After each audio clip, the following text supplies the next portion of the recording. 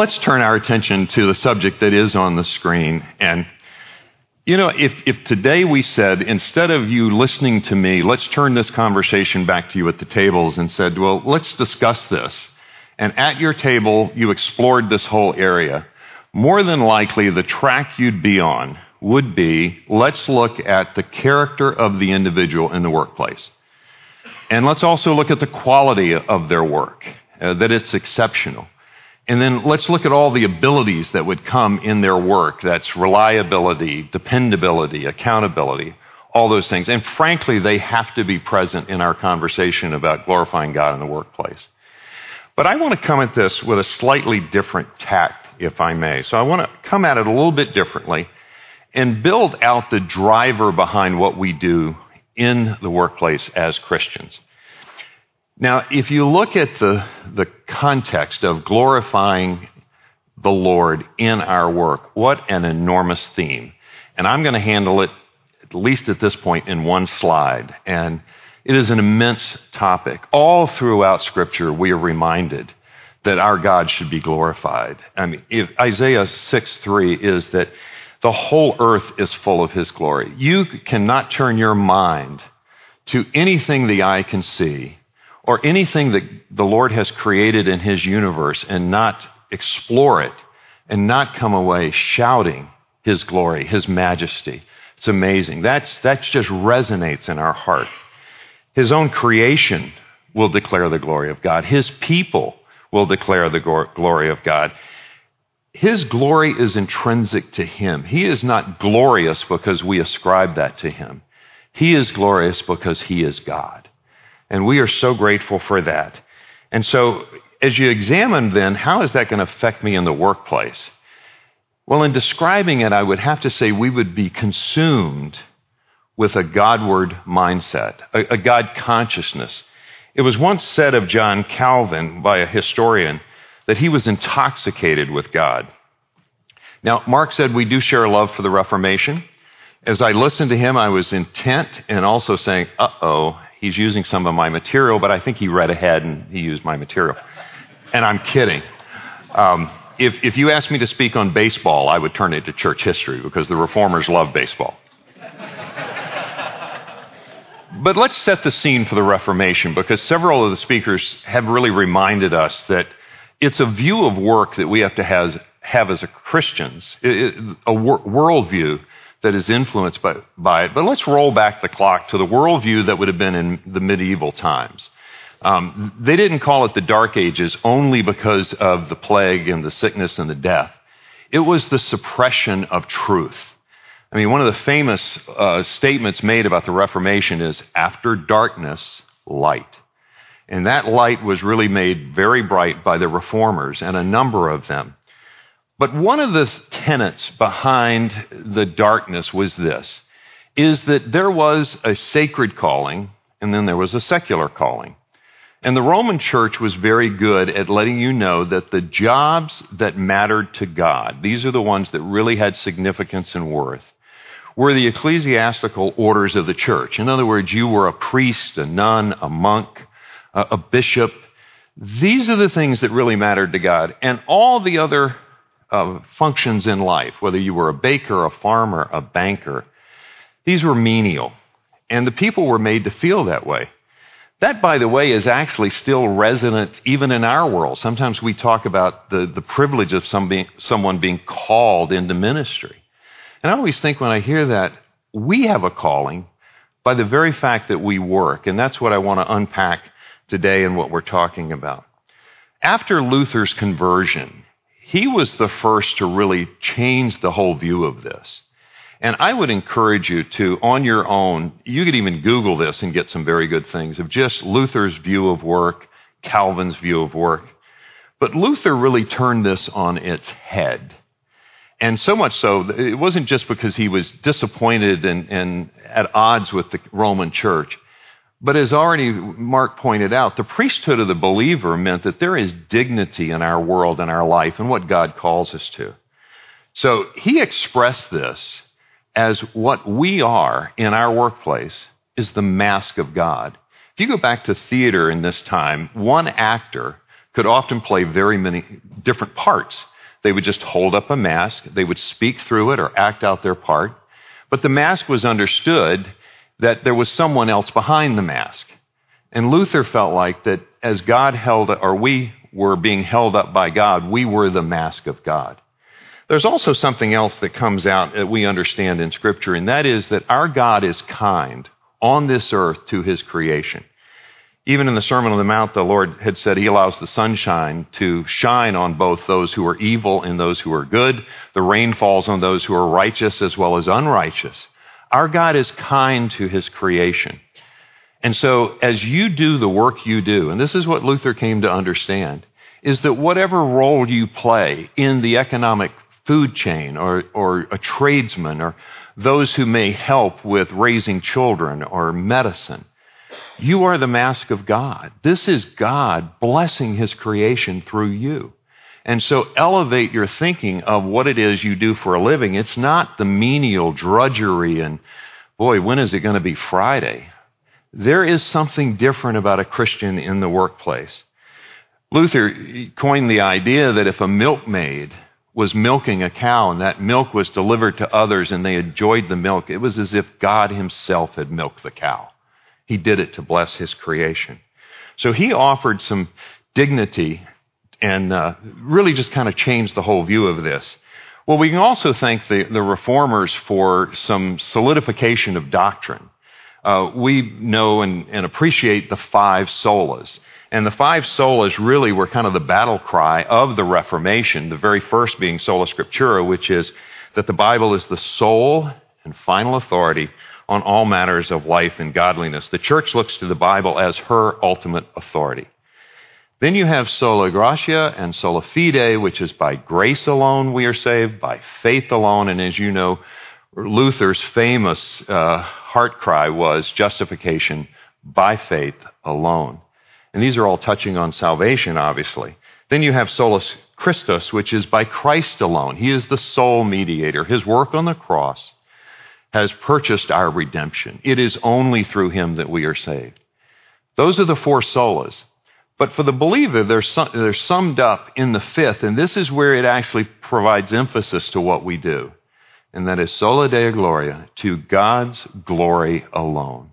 Not only is salvation what we can glory in what our Savior has done for us, but now all of life becomes really my offering back to him to be part of what he is doing in common grace around this world.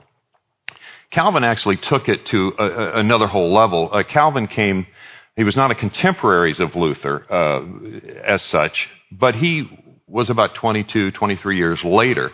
And he was heavily influenced while in Paris at his own conversion by Luther's writings and had a great respect for Luther. And he understood Luther's position on work, vocation, calling. And he took it to another whole level. And this, if you follow this pathway, it's fascinating to see what was the city of Geneva before Calvin came and after he died some 40 years later, after ministering in that city for 38 years. How did he leave the city? It was amazing, the economic impact that Calvin, in his own lifetime, not just his legacy, which is in itself amazing, but the impact he had. They had a city that is estimated to be at about 20,000 when he came. They had 3 printers, they had a few merchants, and they had 1 bank. By the time he left, there were over 30 printers, innumerable merchants, and an entire beehive of activity had grown up in Geneva. And his influence spread beyond the city of Geneva. I mean, Geneva was a free city. So the Huguenots, as they were being persecuted in France for their faith, and they're coming across the border. As you know, Geneva borders France.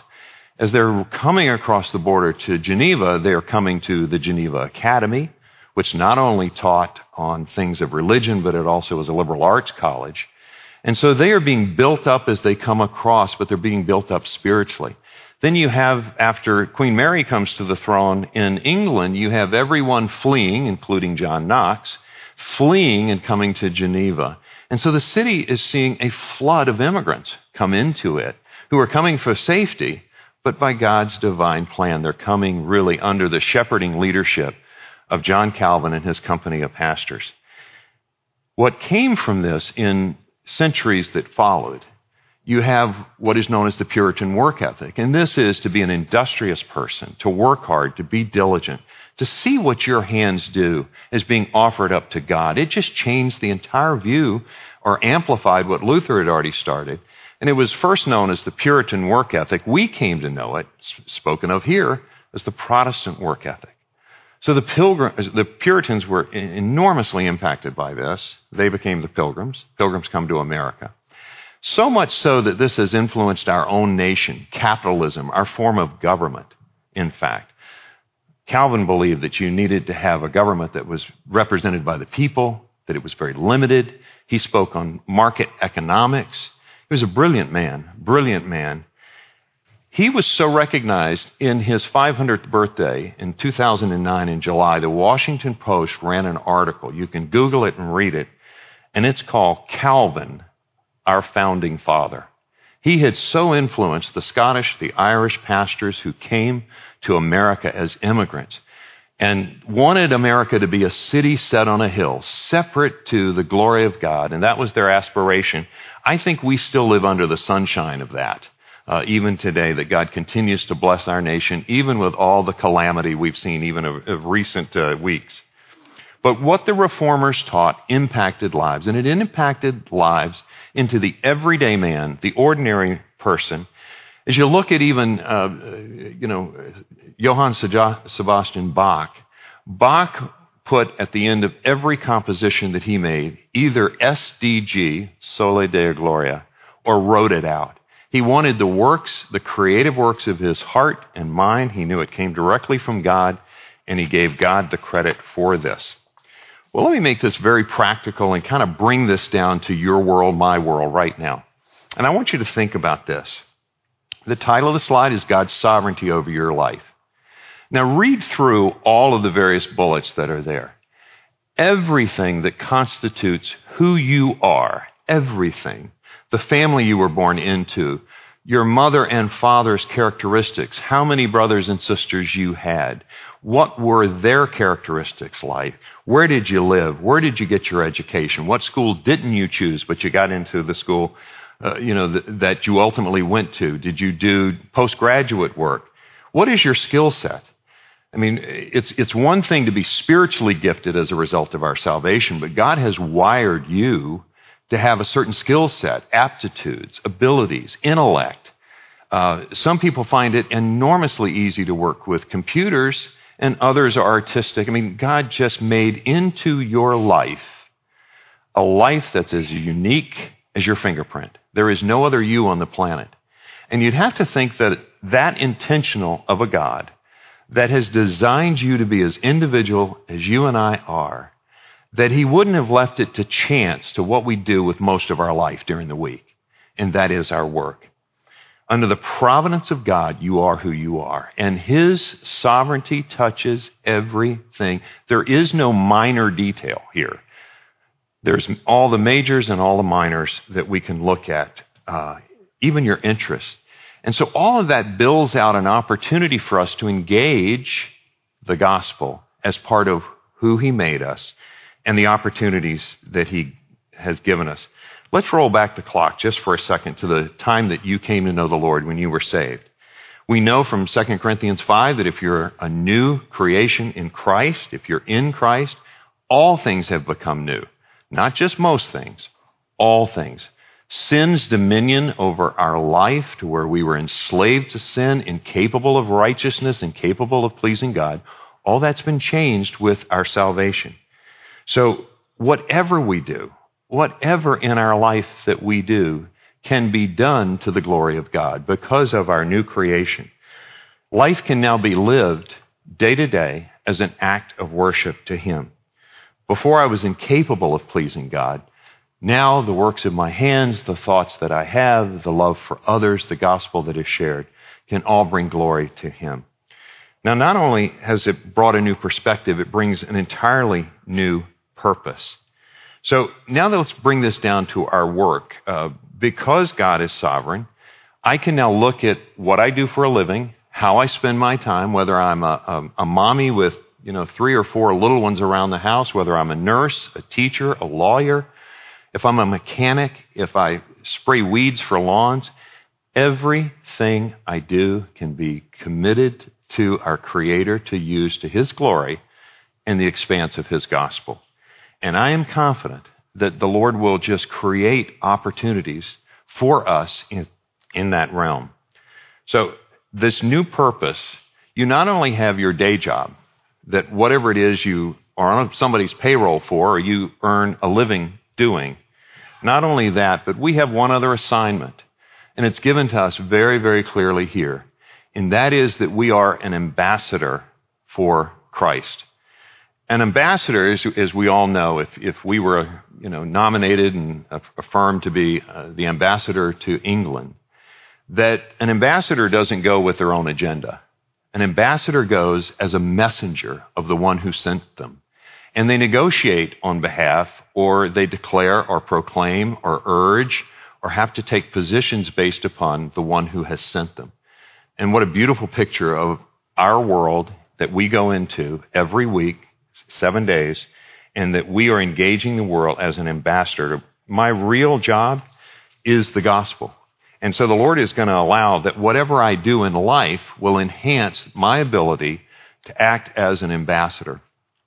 In this particular passage, I always find this passage interesting in 1 Corinthians 3, where there's the division there in the Corinthian church about, I followed Paul. Well, I was, came to know the Lord through Apollos, and you have all these divisions. They were prone to that anyway. But it's interesting that what comes out of this passage about a church that was usually divided on the color of the carpet, that I'm sure probably posed an issue for them as well, is that there's kind of 3 stages to what we do in the role of being an evangelist in our work or in our marketplace, in our life.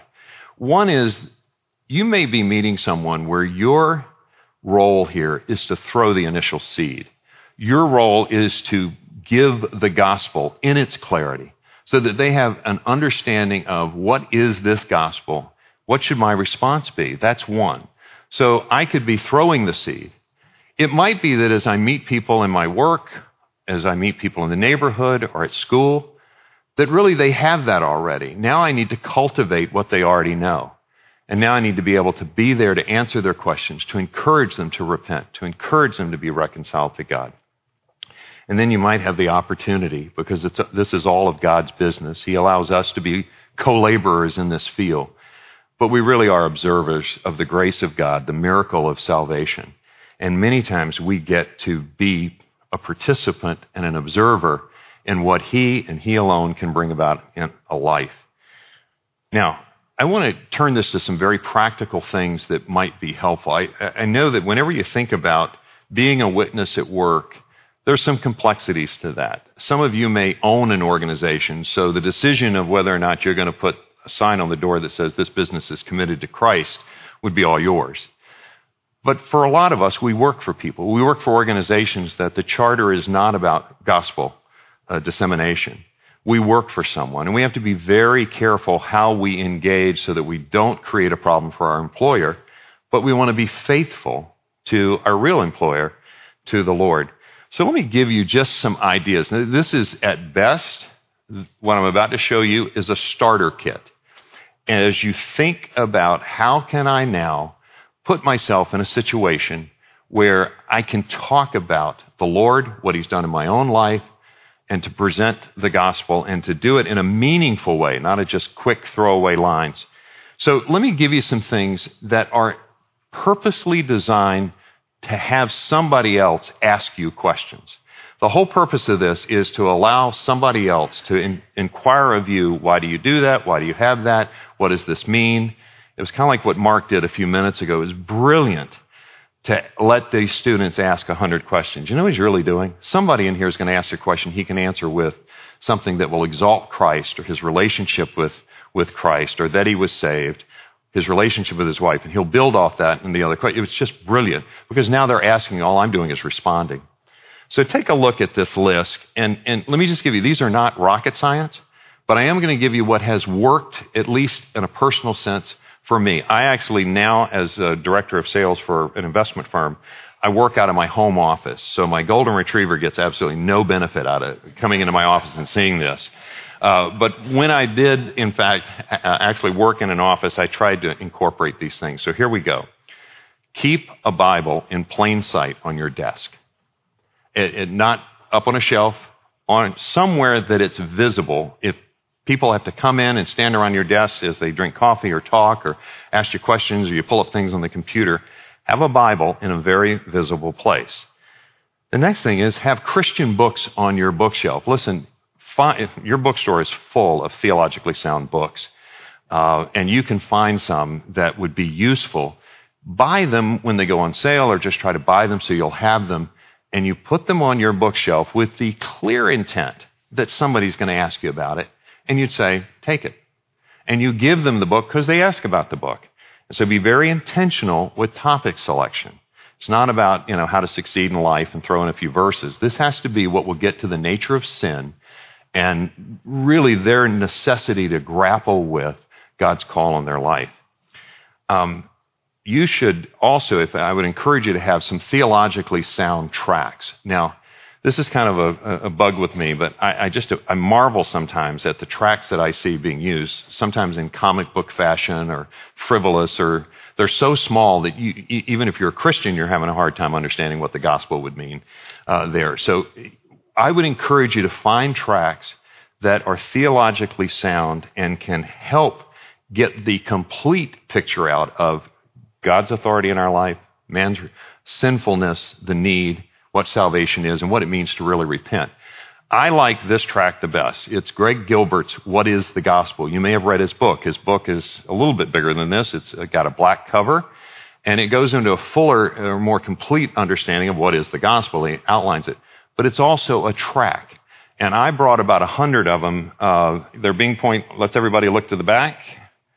They're on that table over there, the resource table. I brought about 100, and so feel free to take one. By the way, they're on Amazon. If you Google, what is the gospel? And Greg Gilbert, the book will come up, but then this will come up. For $25, they're $2.99. So I just have these and have them available. I happen to spend a lot of my life on an airplane. And it's interesting because you can engage people in conversation. I try to keep these on me in my briefcase close at hand. If you have a conversation, brief as it might be, you're never going to see this person again, likely, is to say, look, I want to give you something that I'm going to ask you to read. You can give it to cab drivers. It's just so easy if you have a theologically sound track, one that will lead them appropriately through what they have to do when they consider the cost of yielding to Christ. This is a favorite. Church history guy has to come up with this, right? Read a book on the Reformation. And there are several good ones, but I like to bring up the fact that I teach church history. People look at you like you have two heads. Then I say the emphasis is on the Reformation. Okay, what's the natural question? Why the Reformation? And I can then unpack the gospel in my explanation of why the Reformation. And it is, what is man's source of authority? Sola Scriptura. What is man's real need, and how does he become right with God? Sola gratia, sola fide. And then how does he, settle this? He's obviously under the condemnation and wrath of God, sola Christus. And so you can walk through the salvation message by just talking about the Reformation. So if you read the book, had it on your desk, and somebody would say, wow, what's that all about? You can give the gospel by saying, you wouldn't believe what happened in the 16th century. So you're not having to probe it hard or put yourself in an awkward position. It can be very conversational. You'll also have, as you work with people, one of the benefits of working with people over a long period of time is that they get to know you. And you're hoping that's good and not all bad. But look at the amount of time you spend with your family. Who knows your strengths and weaknesses better than your family? And when you work with a team of people or the same people for 4, 5, 6, 10 years, well, you have an opportunity. You are on display in good and bad times. And so the Lord has allowed you an opportunity for them to see the richness of your life, even sometimes the stumblings in your life, and put that on display. I would encourage you, I have an entire hard drive full of PDFs and articles that I can use with people through the whole process, either apologetics or church history or on salvation. Some of these are small, some are large, some are PDF, some are ebooks. And I would encourage you, email me if you'd like just some samplings of those so you could have them on your computer. You meet somebody at work or in the neighborhood that you want to send this to, I'd be delighted to share those with you. But I mentioned a minute ago, because of our work, we are on display. So what's the hope that we have as our life is on display? And that is that, boy, this is just fantastic. In my world, it would be sales are up. Things are running good. And so people get to applaud you and your effort, and you can give the credit to the Lord. But there's the other side of the coin. And that is, I think sometimes the Lord allows us to have to display at times what would be a business reversal, that things don't go the way they thought they would, the product doesn't perform, the client base doesn't come the way they should, or there's just flat out, there's failure, this thing didn't work. And how a Christian processes that, not to be blaming people or upset, the way we handle failure, I think sometimes helps to profile who our God is more than success. So I just encourage you with that. Let me turn this to a more of a personal testimony. 15 years ago, I was diagnosed with leukemia. And in the process, by the way, I had the kind that if you're a sissy, this is the kind you want. This is the kind I had. I didn't have a death sentence. They said you're going to have 6 months of chemo and things should go on. That was true. It just came back last year, so I had to go through another 6 months of chemo. So I had leukemia 15 years ago, and I just finished chemo about 6 weeks ago. And again, same thing. You just treat it, and you're so thankful for the common grace here in America of the best healthcare delivery system on the planet. Thank you, Lord, for that. But 15 years ago, when I had the news you have leukemia, I mean, whenever you hear cancer, it does kind of cause you to pause and stop for a few moments, as you realize, baked into our life is that one day we will die if the Lord doesn't come.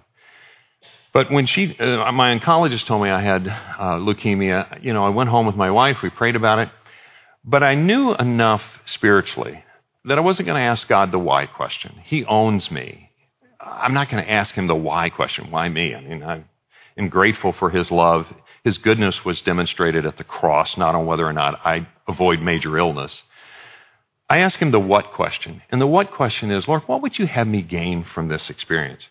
And what I'm about to tell you, I was so humbled over and what he impressed upon my heart. I'm embarrassed to tell you. I've had the privilege of being an elder for 32 years.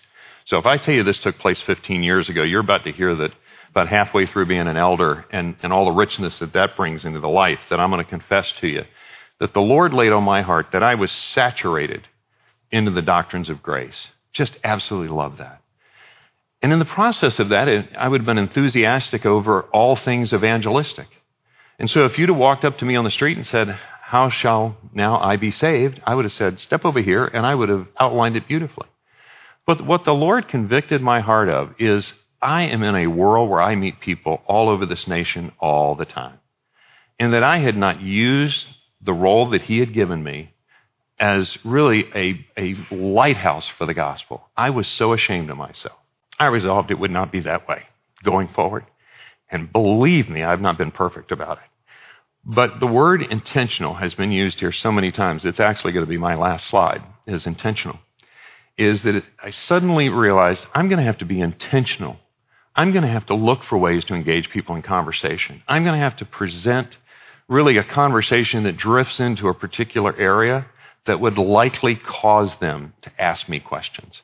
And so it has not been perfect. You have to grow in this. But if you ask the Lord to please open opportunities for me, they're there already. You're really having to kind of open your eyes and see them or seize them, but to be very intentional about people.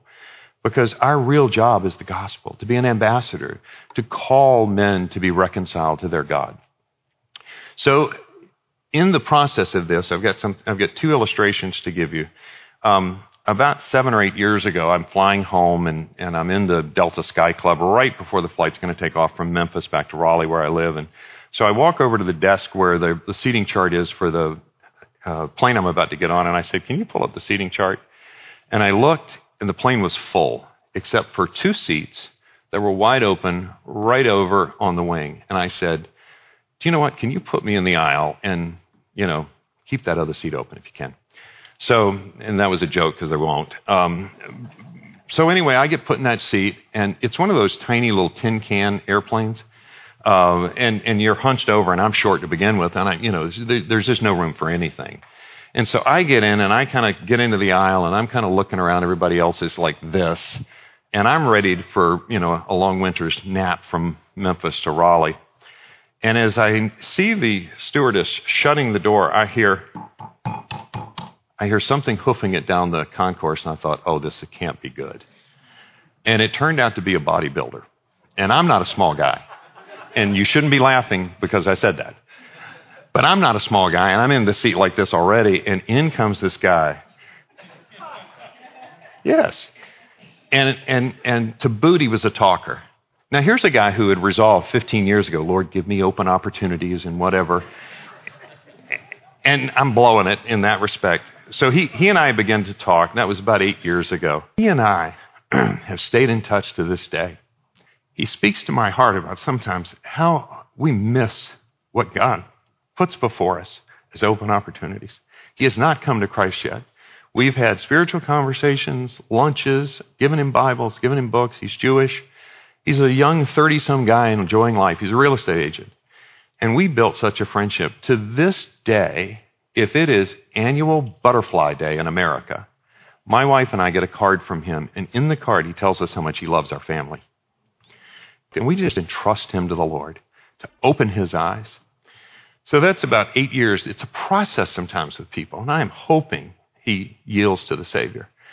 I got a call last month from a friend that actually I worked with back when I had leukemia 15 years ago. Way back then, it was at another investment firm. I gave him a MacArthur Study Bible and said, I want to talk to you about what we're reading here, and I gave him a ton of materials because he had questions back then. It was 15 years ago. He called me last month to say, I understand now. I've come to Christ. That was 15 years. And what was funny is, in the last 6 weeks before he made that phone call, he was calling me almost every week saying, hey, I need to talk to you. And what does Romans 9 mean? Oops. Okay. All righty. Let's get you saved, and then I'll untangle all that for you. 15 years. And so what's my encouragement to you is sometimes evangelism is reduced to an ambush. And frankly, I know that there may be some of you sitting here where John Glass is a perfect example of this. He's backpacking as a college kid in India, and a missionary passes him in a few short minutes, gives him the gospel, and John Glass is a missionary today in Geneva. And so I'm not discounting that. But what I have at least seen in a lot of people's lives, you do have to count the cost what this means. You have to come to the full realization of being a sinner, and that Christ is the only answer. And more than anything else, you've got to want righteousness. You've got to repent and desire to embrace the Savior. And sometimes that takes time. And in Tim's case, 15 years, he's Irish Catholic. I think they have a chromosome in Ireland that it is Catholic. And for him, it was just really trying to figure out how Catholicism mixes in with what we were trying to say, which was all of grace. And so you'll have both sides, and I just give God the credit I do that he allowed me to witness both of those. I wish I could have told you that in leukemia number 2.0, in the update, that's when this hit me. It didn't. It hit me a couple of years ago. I just wish I could use it because it'd be such a cool story, but I can't. Several years ago, it dawned on me that as part of my visiting, and I in my role as a national sales director, I have the Northeast as part of a territory. I'm a player coach, and then I have to meet people all the time. And I was surprised at how many believers I was coming in contact with. And so here the Great Commission is go and make disciples. Now, what is the natural tip of the spear of that? That they come to Christ. But it really means, yes, they come to Christ, but make them be a learner. Help them be a learner rather than make. You're helping them to understand what does it really mean to be a disciple of the Lord Jesus. What does it mean to be a learner? And it dawned on me that all of these contexts, I take the business cards of the person that I've had a quality conversation with. I'm convinced they know the Lord. It's possession, not profession. I get a good sense of that in the conversation. I put a star on their card in case I have to give it to anybody. I don't want in the corner Christian. But it was my way of saying, and it was interesting to me how many Christians, and many of them with lots of theological questions. So you're not catching them all in a church like Grace Community Church, where, they have excellent teaching and they got everything just kind of figured out in their lives. And now it's kind of taken on not only the opportunity to give the gospel, but what can I do to equip what the reformers call the invisible church? That is, the elect, those are Christ's own, that you're going to come across who are believers but need to be strengthened, encouraged, prayed with, prayed for, and to help them. And so that's kind of the newer revelation I've had in the last several years, is to not just only look for opportunities to share the gospel and kind of create conversations that go in that direction, but to also say, how can I bless the church? And I'm going to wind up coming in contact with a number of people. So how does this relate to you? We started with, at the beginning of this, that God's sovereignty, every aspect of your life, right down to where you're at today, what job you're in, what station in life, where you find yourself, whether in school or after, your education is over, you're in transition, you're trying to figure out, do I go to the mission field? Do I stay here? Do I get married? All these kind of things. God's sovereignty is all at play in every one of these. But I would just encourage you to see the station in life, whatever condition you find yourself in now, is to say, Lord, how can I be a witness now? I think the most important part of this whole discussion about vocation and work and witness and work is to settle that you'll have the heart of an evangelist, that you'll look at the newest next door neighbor, the person that you'll be sitting next to in class, the person that's at work that's new to the job or they move you around. All of these are divine appointments that are not an accident that your paths cross.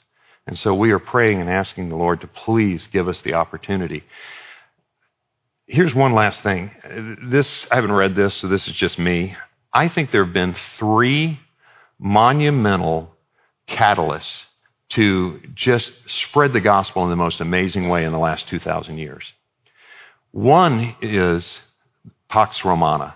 The fact that in the earliest days of what we would call the early church, shortly after the Lord's ascension, and then you have the church form, and Paul and Barnabas and others are just, transiting all over the Mediterranean, all that Roman territory. And then all those who have to flee persecution and are using Roman roads and Roman protection to go all over the Mediterranean where Rome had its empire. And they are going with the gospel, many of them, tradesmen and those who had to flee for safety. So I think Pax Romana was one of the biggest catalysts to the spread and dispersion of the gospel. The second in history, again, this isn't formal, it's kind of my view of it. The second is the Gutenberg press. Luther and Calvin, if you look back, the amount of writing that they did, and I think the Reformation took the deep roots that it did because of the writing. They were able to influence people like TMAI does right now, is to spread really the benefits of a master's seminary education and take it around the world. And I think the writings of Luther and Calvin and others in the Reformation, because of the Gutenberg printing press, it just disseminated and went to places they could never go. So that's the second. I think the third is what you're looking at. We're living in it. And to whom much is given, what's the finish to that? Much is required. We are living today in the most amazing age of globalization, global trade, global travel, global commerce. I mean, you can easily pick up the phone and talk to someone in Southeast Asia or in the middle of Africa, send them something through a PDF, to listen to, an MP3 that you could send them through Dropbox. I mean, we're living in a day and age where, my goodness, the responsibility we have to be conscious of every opportunity to use this for the gospel. So you may right now be contemplating whether or not you would see the Lord take you and your vocation and go overseas. And that would be wonderful if you did, because we've touched on it a couple of times this morning. Many nations are hard to get into as a conventional missionary. There's restricted, and it's just hard.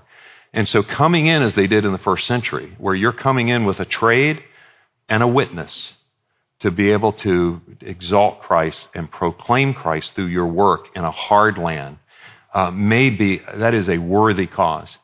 But even if you never go, if you work at Kraft or GE or Microsoft, to be there as their missionary. I want to just read you something here at the very end. Pardon me one second. I pulled this quote right before I left. Sorry, I'm having a hard time finding it here. Here we go. Sorry about this. The famous author who wrote the Rise and Fall of the Roman Empire is Ed Gibbon. And he commented on what it meant in the first century to be one of the early Christians. And we always think about the impact that Paul had and Barnabas, and certainly Paul, amazing impact by God's grace and God's power in his life. But let me just read you this. Is speaking of really the spread of Christianity in almost an unexplainable way at that time. He said, how did this phenomena occur? Well, Gibbon wrote that in the early church, it became the most sacred duty of a new convert to diffuse among his friends and relations the inestimable blessing which he had received. Adolf Harnack, a great church historian, declared the most numerous and successful missionaries of the Christian religion were not the regular teachers, but the Christians themselves, in virtue of their loyalty and their courage. It was characteristic of this religion that everyone who seriously confessed the faith proved of service in its propaganda. I'd have probably chosen a different word, but okay. We cannot hesitate to believe that the great mission of Christianity was in reality accomplished by means of informal missionaries. Informal missionaries. That's what Christians everywhere need to be. Thank you very much.